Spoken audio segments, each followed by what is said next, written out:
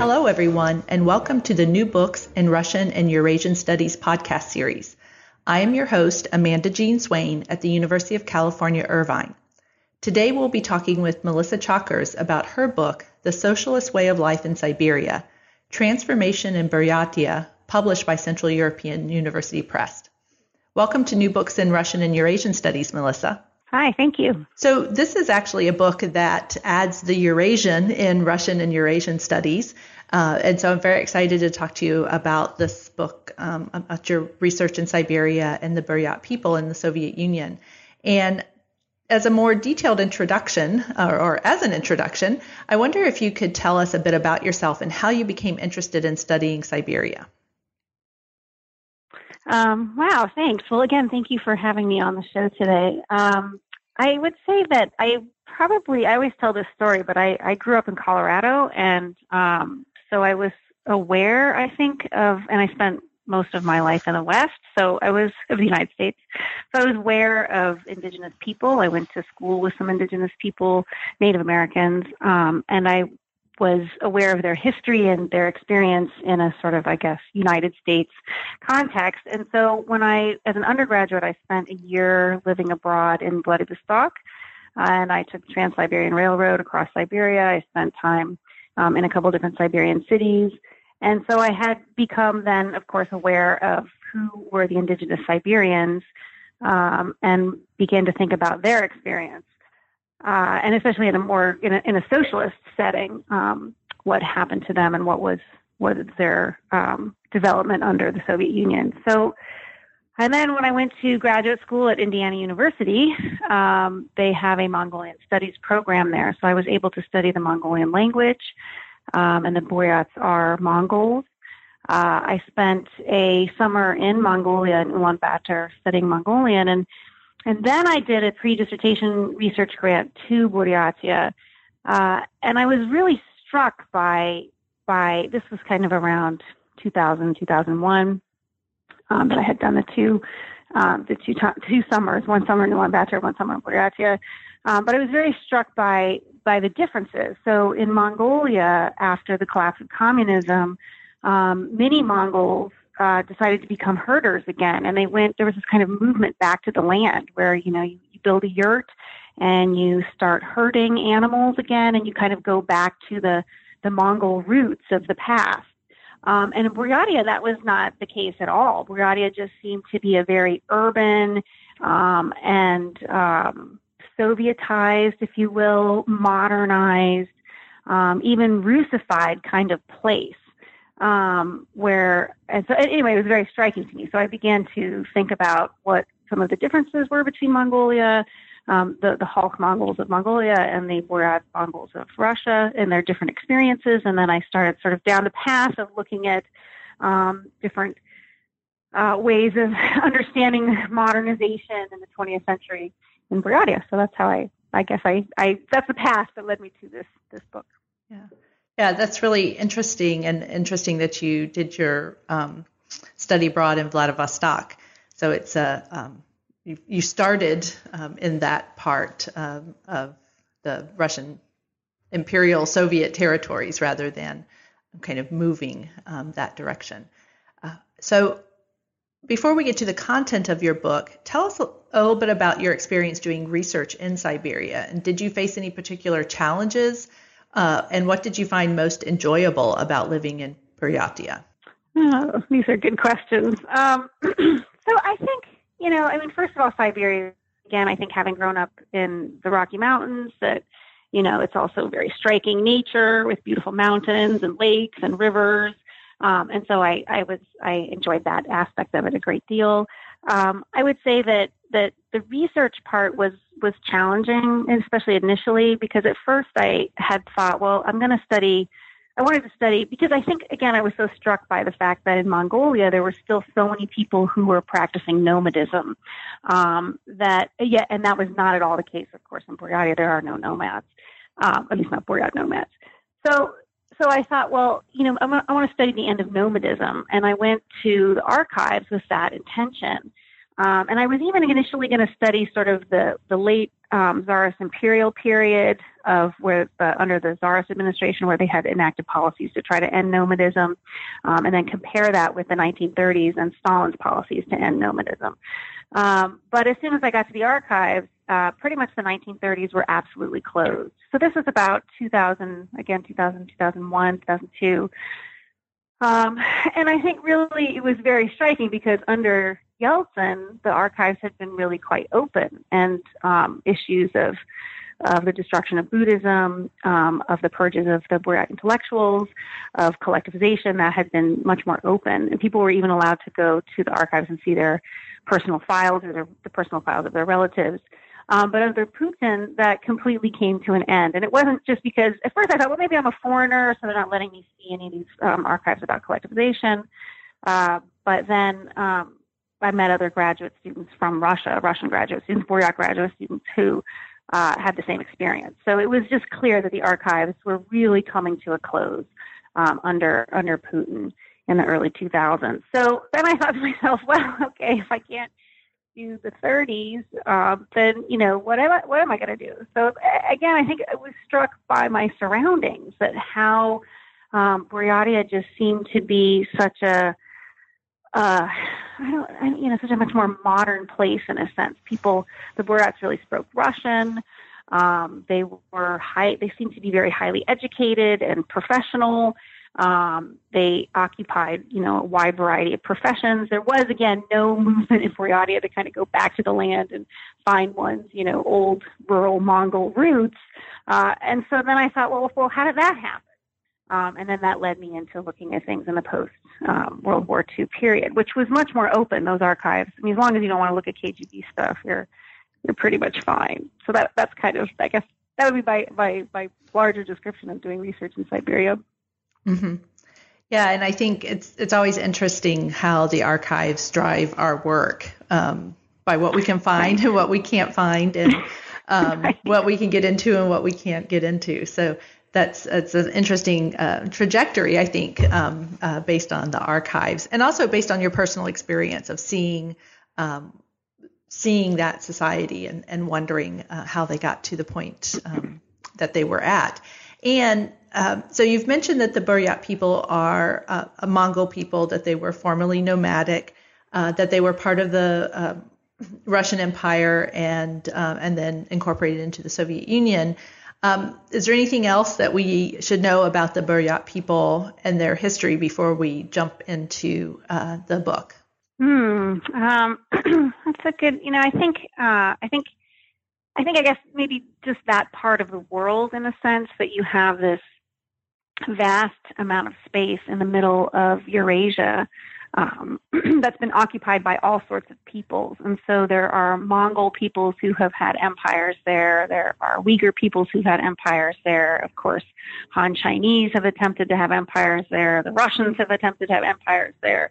And so various Turkish peoples have attempted. So I think it's an interesting place in the sense that it's also this very contested territory. And I think the people who live there have this real sort of understand, or they have a sort of sense in their identity of being in a place that's very fluid, in a sense of people moving in and out over the ages, as well as kind of being in the middle of Eurasia, so feeling a little bit of both East and West. Mm-hmm. In terms of people moving in and out, I think that really is the point that launches your book and the arguments that you make about modernization in Buryatia. And that Stalin's industrialization campaigns led to an influx of ethnic Russians into Buryatia, and so ethnic Russians were holding the positions in industry as workers, as managers, as engineers, and there was also in-migration of Buryats from other regions into this Buryat region. So how did these demographic changes change the shape, and also the political changes in describing what was the Buryat region, or defining the Buryat region? So can you talk about that political structure and the changing economic and demographic issues that kind of launch the story that you tell. Yeah, absolutely. I think one of the things that's really interesting about Siberia is that, or one of the things that sort of strikes not people who are not from Russia about Siberia, or maybe even people who are from Russia about Siberia, is that Siberia is this land to throw prisoners and exiles in. And so most people often think, oh, well, if there's ethnic Russians there, or if there's European people there, then they're there because they were forced to go there for the labor camps. And indeed, there were labor camps in Buryatia. But the majority of the people, like you're just describing, came because there were jobs. And the wages in Siberia were usually higher. So if you were a worker from Ukraine or a worker from Russia, you could go to Siberia and make better wages. Of course, this had been happening. So, like, the demographic shift in terms of Buryatia had started to change really at the very end of the Tsarist period, where the Tsarist administration had started to offer incentives for European peasants to move to Siberia. And so the sort of struggle over land is really what began first, especially because the Buryats weren't living in cities, and the initial settlers were largely settling in the countryside. They came for land. And it's a difficult situation if you have settled farmers who set up fences around their lands to keep their cattle within those fences, or to grow crops within those fences. It's really different than, say, a nomadic population that moves its herds across land throughout the season. So they're pastoral nomads, which means they move in kind of circular motions. They usually go to the same pastures every year, but it disrupts the usage of land. So the Buryats had already been kind of protesting that. And then when you get into the Soviet period, which is in Stalinization, which is all the emphasis on industrialization and building factories, then the invitation comes to invite all these mostly Russian, but a lot of Ukrainians and other Europeans as well, to come and work in the factories. And so it tips the scales really quickly. I mean, if you had been of the generation, the sort of, early 20th century generation Buryat, you would have seen the change. You would have seen it. It would have been so rapid to have experienced this massive shift of a land that was once quite, spacious and with very few people in it, to suddenly a land that has lots of Russians and other European peoples. In terms of the political side of it, I think in the 1920s it was really important for the Bolsheviks under Kornizatsiya, this indigenization policy, that indigenous leaders should become indigenous people should become the leaders of their regions.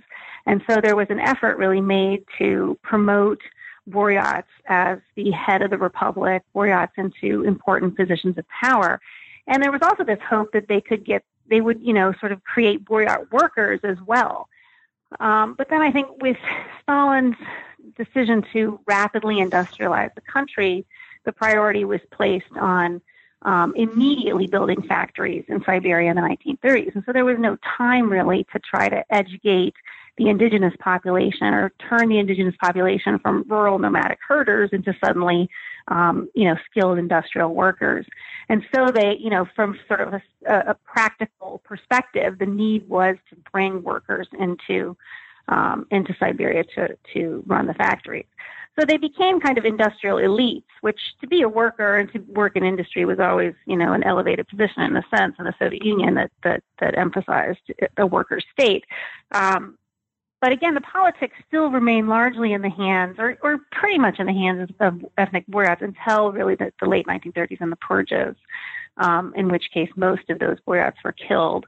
And then you do see a switch over to ethnic Russians. And again, those are largely, communist cadres that are brought in even from places like Moscow or the West to come in and rule over Buryatia. So there is an ethnic.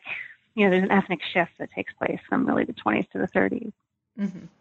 But when, in looking at the post-war Buryatia, which is the focus of your book, there's you argue that the Buryats were proportionally overrepresented in cultural and intellectual positions. So they only comprised about 20-25% of the population, but they had a much greater influence in the Republic than their numbers would indicate. So how did this happen? How did this transformation with the cultural and intellectual spheres being dominated by ethnic Buryats? Yeah, absolutely. Yeah, like absolutely, it has to do with migration, and then it has to do with changing political policies. So Buryats came increasingly from the rural areas into Ulan-Ude, essentially, to work in the growing institutions there, and increasingly to gain an education and work in administrative and government positions.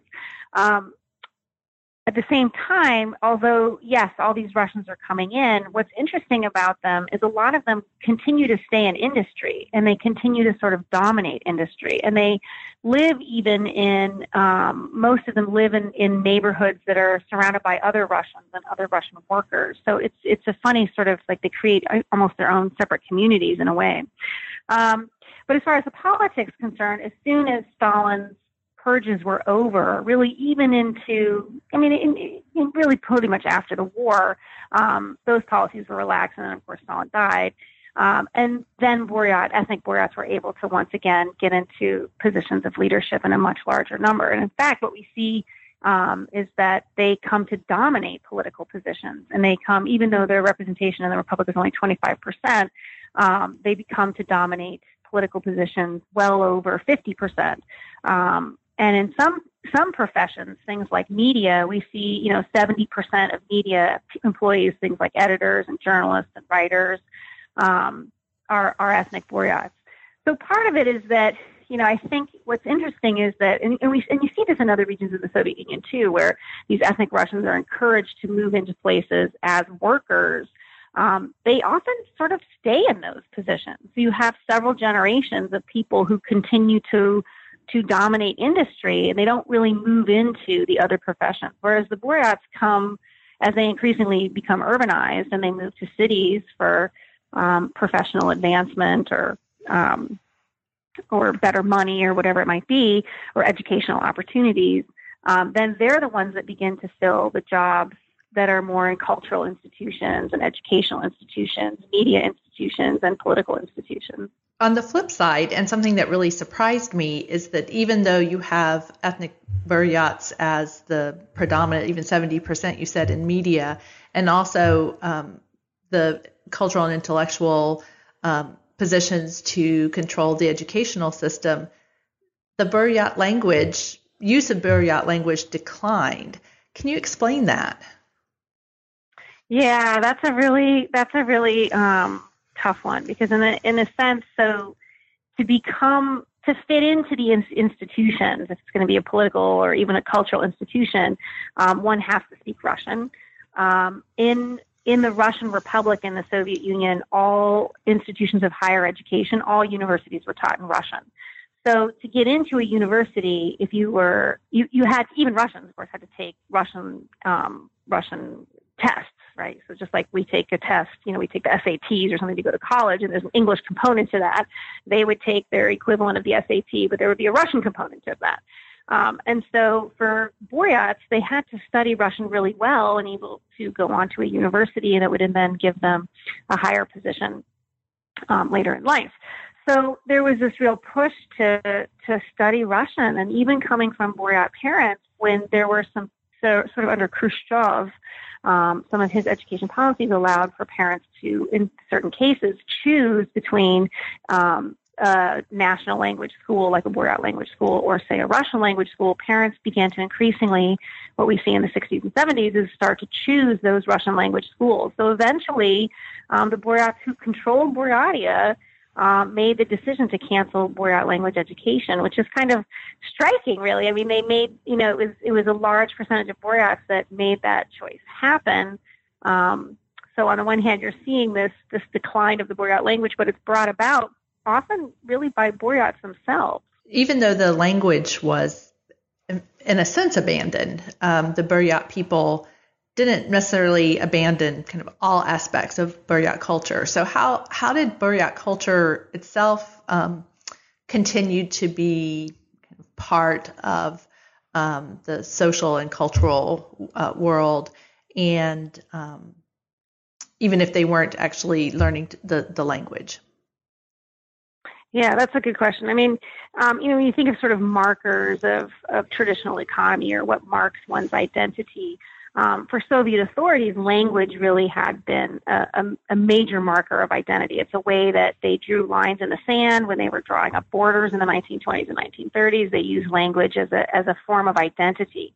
But at the same time, it's sort of interesting because increasingly Russian is funded dramatically, especially really when we get into the Brezhnev era, where there's just more money for Russian language publishing, more money for Russian language education, and there becomes this push to really make Russian the lingua franca of the Soviet Union. I mean, it always sort of had been, but to really, really push that. And so I think that language then language, it becomes a complicated marker of identity. Like do you have to speak Buryat to be Buryat becomes a real question. I think the other thing that's questionable for the Buryats is that the Buryats themselves, there are distinctive clans, and in a nomadic civilization, you would have clans sort of spread out, and of course your language would slightly differ between clans. You'd have different traditions and different clothing, different clothing markers that would mark your clan. But as they become urbanized, those clans really begin to mix. People, the Buryats among themselves, intermarry. And so we see sort of the disappearance of those clan distinctions as well. So you're losing the clans, you're losing the language. What does it then mean to be a Buryat? And I think one thing that's really distinctive, of course, is race. And the Soviets really never liked to talk about race. It just was something they practically tried to ignore at all possible accounts. But they are Asian peoples. They are very distinctive peoples. And there's really no way to get around that. They couldn't be, say, Ukrainians. Ukrainians could pass for Russians. It would be hard to notice the difference. Or, if you're a European, a white person, you generally might be able to pass for lots of things. But if you're Asian, you're Asian.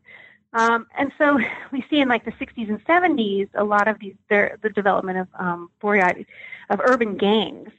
And they tend to be rather ethnic. And the Buryats themselves some of their gangs would take on names like Asian. We're the Asians, or they would pick ancient clans like the Barguts, who are a clan that fought with Genghis Khan. So picking these sort of ancient traditions, finding sort of new ways. So here's this urban gang, a modern phenomenon, right? Something out of like West Side Story. But they're picking, distinctive markers to help them kind of retain a different kind of identity. I think in another sense, of course, you have these cultural institutions that preserve Buryat traditions in a variety of ways. So it might be through Buryat traditional dance. It might be through Buryat theater. And there was, of course, dance ensembles. There was theater. There was opera, that you would take a sort of Western-style opera, but then the theme of the opera would be Buryat folklore, Buryat traditional music, or novels with Buryat traditional stories weaved into a sort of more modern story. So there were ways to preserve it, or maybe museums, right? So there were lots of museums to preserve certain aspects of Buryat culture. So those become these kind of official cultural institutions also that allow for the preservation of some kind of Buryat traditions and culture and identity. And you talk about the Buryat epic poem Gezer. Is that how it's pronounced? Gezer. And I forgot to ask you that before we started recording. That's right. So the Buryat epic poem Gezer. So tell us about that, because it seems to have had kind of various lives in Soviet Buryatia. Yeah, that's, I think, Gezer is a really good way to kind of tell the Soviet story of the Buryats, because it really follows kind of Soviet nationalities policies, but then it also follows some sort of local Buryat story as well. But Gezer is an epic poem that's it's traditionally been told by Tibetans and shared by Tibetans and Mongols alike, I guess you could say. The epic itself is a story of a man named Gezer, who was once a god, but then he came down to earth to save his people. And he does this by fighting monsters and protecting the lands around Lake Baikal, which are, of course, the traditional Buryat lands. So it becomes also really a Buryat story. It's something that's for the Buryats. In the early Soviet period, really in the 1920s and 1930s, folklore was really respected. And so again, looking at Soviet officially approved Soviet markers of national identity, folklore was one of those. And so there was money and institutional support to collect folklore, to publish it, to translate it. And so for the Buryats, Geser became a real focus. Then under sort of the late Stalinist, cultural policies of Zhdanovism, which was more kind of towards the end of World War II and then into the post-World War II last years of Stalin's life, there was a sort of a turn away from folklore because it was seen as bourgeois nationalist. So this kind of 1940s movement was anti-nationalism, and the idea, and it was the idea was to not do anything that would create national distinctiveness, instead to downplay that. And so Geser is then invited to be a discussion point among the elites of Buryatia. Now, at that time, of course, many of the Buryat elites had been purged already under Stalin. So you have either new elites or you have those who have somehow survived the purges, and then you have some ethnic Russian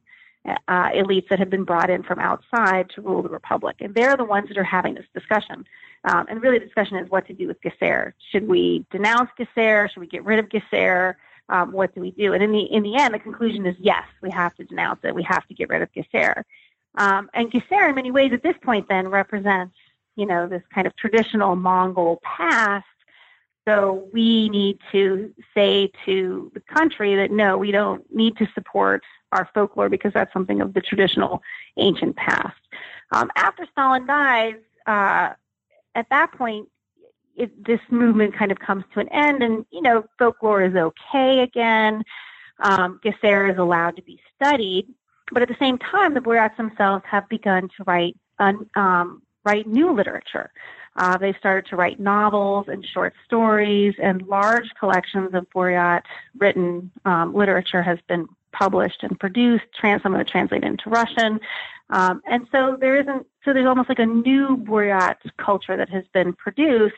So Geser loses its sort of such a strong importance as a national marker of identity when there's new markers of identity, such as this new Buryat literature that's coming out in the 50s and 60s and 70s.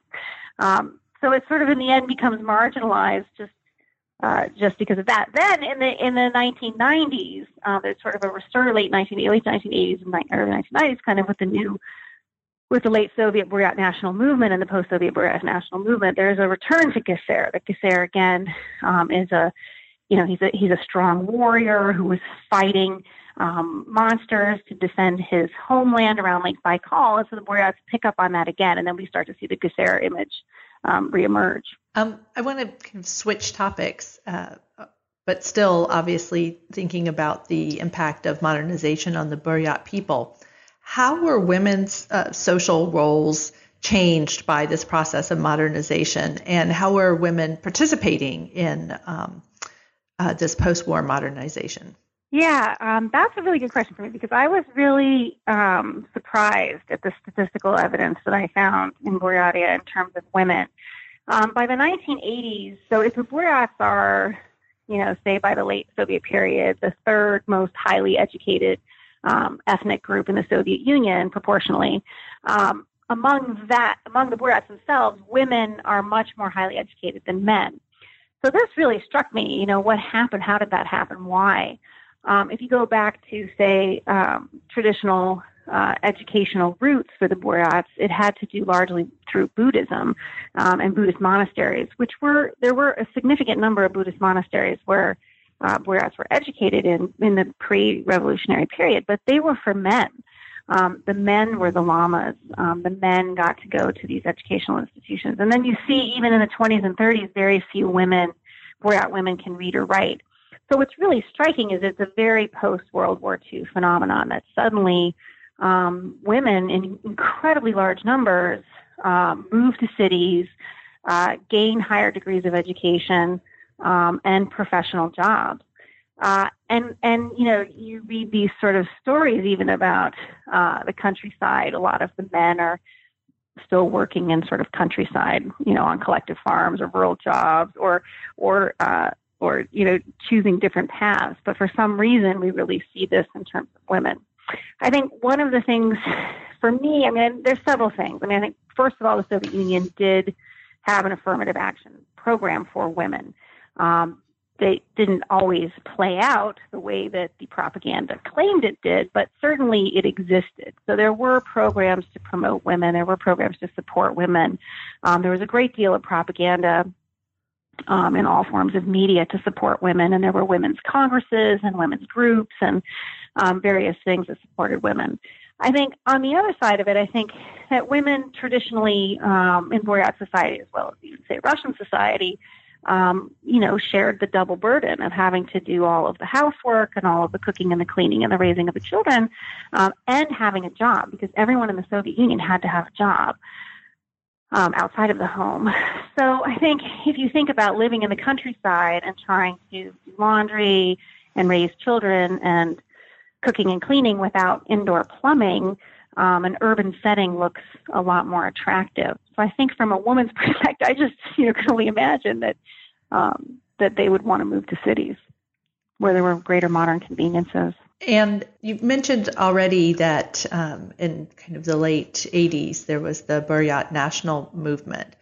And can you talk more about how, and obviously you just mentioned that women really benefited from modernization and urbanization and the education that they received. How did Buryats in general think about the Soviet system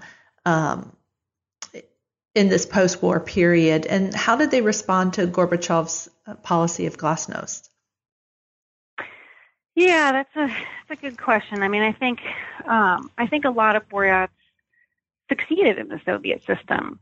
They succeeded in gaining better positions for themselves in life. And of course, the 30s were horrendous. And even World War II, a large percentage of Buryats lost their lives in the war. So it's really the 50s, 60s, 70s into the 80s that life becomes more stable.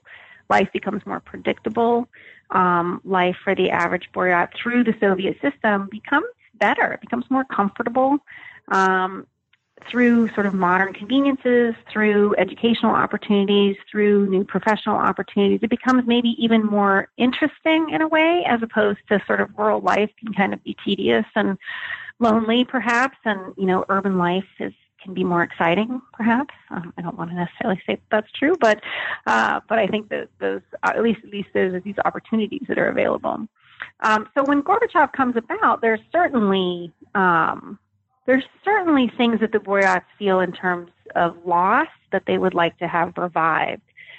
Absolutely, I think people were interested in having a religious revival. There were a lot of people who felt that should be something. Certainly now one could speak more openly and freely under the Gorbachev period with glasnost, so people began to talk about the loss of the Buryat language and things like religion and other markers of tradition that had not been celebrated or allowed to have existed officially. And so I think there's an openness to it. But at the same time, the Buryats were not at all separatists. There was no, they were no Chechnya. There was no movement to break away from the Soviet Union. There was no even real consideration that was possible.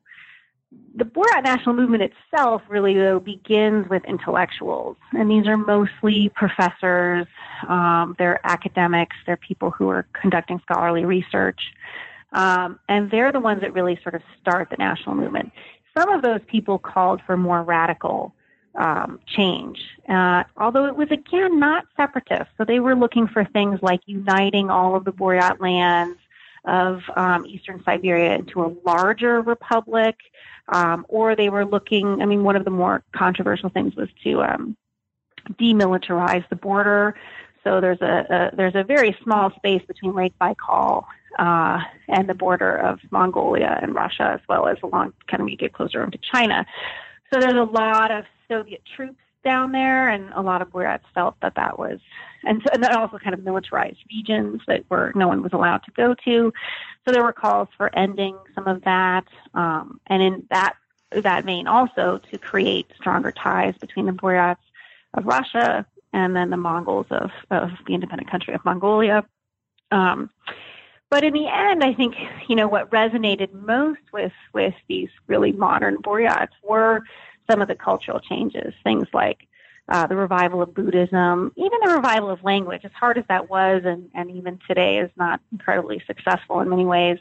It certainly resonated with people. Some of the political changes people just felt were maybe unattainable. So what can you tell us about Buryatia today? What's the political, social, economic situation of this region today? It's interesting because I think a lot of Buryats actually support Putin or have supported Putin in the past. At the same time, though, Putin is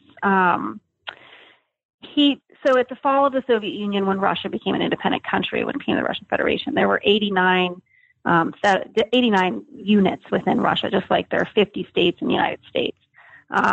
And some of these were ethnically territorial units. Putin then decided to start to destroy many of these units or merge them into neighboring units. And then he created, I think it was 7 federal districts, sort of larger districts that ran over all of these other ones. And then he gave power really more to those federal districts. So what the Buryats have seen in the post-Soviet period is greater loss of political control. They've seen 2 of their autonomous regions folded into larger, just territorial units. They've seen these federal districts gain much greater control over the republic than they would like. They used to have elections for the president of the republic. Putin took those elections away, and instead now he appoints the presidents. So they've seen a real loss of political control, and I think that that's really frustrating for them. On the other hand, again, things that are cultural are okay. So there's been this massive religious revival in Buryatia. I mean, it's really astounding. There have been new Buddhist temples built all over the place. Lots and lots of people have decided to become lamas or study religion or practice religion.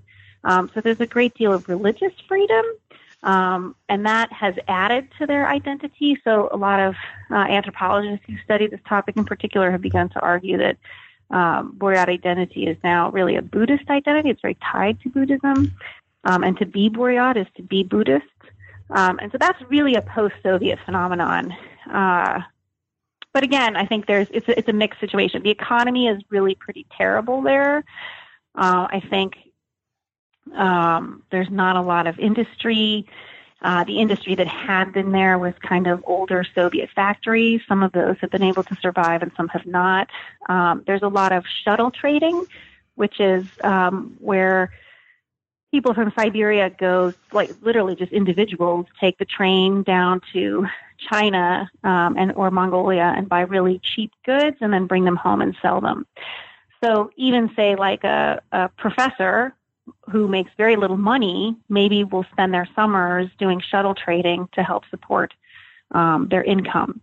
So it's a mixed. There's a lot of mixed pros. It's difficult, I guess. Life can be complicated. Yeah. What about their relationship between the Buryat people who are a Mongolian people and Mongolia? Is there any kind of cultural exchange or any kind of relationship? You noted that they've gone in really different directions in terms of the Buryat people and this embracing modernization and the Mongols in Mongolia kind of having a back to a traditional way of life. What kind of relationship do they have now? Yeah, certainly it's a better relationship, I would say, in the sense that the borders are crossable. So in Soviet times, it was really difficult to cross those borders. And now the borders are pretty open and people go back and forth pretty often. I think, it's a touchy situation, I think, because the Mongols of Mongolia, they're largely the Halk Mongols. And the Halk Mongols have been the Mongols to win out in the 20th century. They won the nationalist game. They got to have their own independent nation state. They have a seat at the United Nations. They have recognition by all major countries in the world. They are a state. And all these other Mongols that got left in Russia or China, or even there's a couple in Kazakhstan, right? They didn't win in that kind of nation state game. And so there's always a little bit of tension in a sense over this, because I think some of the Mongols, dream of a kind of pan-Mongol identity or pan-Mongolism. But for the reality of the state of Mongolia today, they have to be very careful in terms of, they can't just simply say we represent all the Mongols of Inner Asia, because that will certainly set off the Chinese and that would frustrate the Russians. And so it creates this very sticky situation. I think on a cultural level, there's a great deal of cultural exchange, especially in terms of religion. So many Buryats today go to Mongolia to study Buddhism, and they go to Tibet also, or they'll go to India, actually, really more India, I'm sorry, I should say, because Tibet, you can't really go to Tibet. So India, the Tibetan community in India, where the Dalai Lama is. And so there's a lot more cultural exchange through a religious meaning. I remember, I've known Buryats who have gone to study acupuncture, for example, in Mongolia, and studied Tibetan medicine in Mongolia. So there's certainly a cultural relationship, but a political one is a lot harder. Mm-hmm. Well, I really enjoyed reading this book. I learned a lot about Siberia and Russian imperial and Soviet policies in Siberia and the Buryat people. And I really appreciate that you wrote this book so that those of us who aren't familiar with these people in Inner Asia and in the Soviet Union had the chance to learn more about them. So, but now that you've finished this book project, what are you working on now? Yeah, that's always the big question, what to do next. So I'm working on another book project. It's a history of Buddhism in the Russian Empire and the Soviet Union. So this is going to look, I'm excited about this, but it's just getting started. So I want to look at not just the indigenous people that practice Buddhism, so the Buryats, but there's also the Kalmucks, which are another Mongolian people in Russia, and as well as the Tuvans, who are a Turkish people who practice Buddhism in Russia. So looking at indigenous peoples who practice Russian, but also looking at European fascination with Buddhism. So looking at Russian Orientalism, looking at, say, for example, Tibetan medicine was sort of popular in the 19th century among certain ethnic Russian elites. Nicholas II, the last Tsar of Russia, kept a Buddhist Tibetan medical practitioner at his court. And so looking at kind of the way Europeans are fascinated with Buddhism, and then taking it into the Soviet period to look at sort of the struggle of Buddhism within Bolshevism, then, of course, the destruction of Buddhism. And Buddhism was destroyed more thoroughly than Russian Orthodoxy by far. All of the Buddhist temples in Buryatia were destroyed in the 1930s. But then in the post-war era, there's this attempt by the Soviet Union to kind of use Buddhism for propaganda purposes. So they allow for the creation of a new Buddhist temple.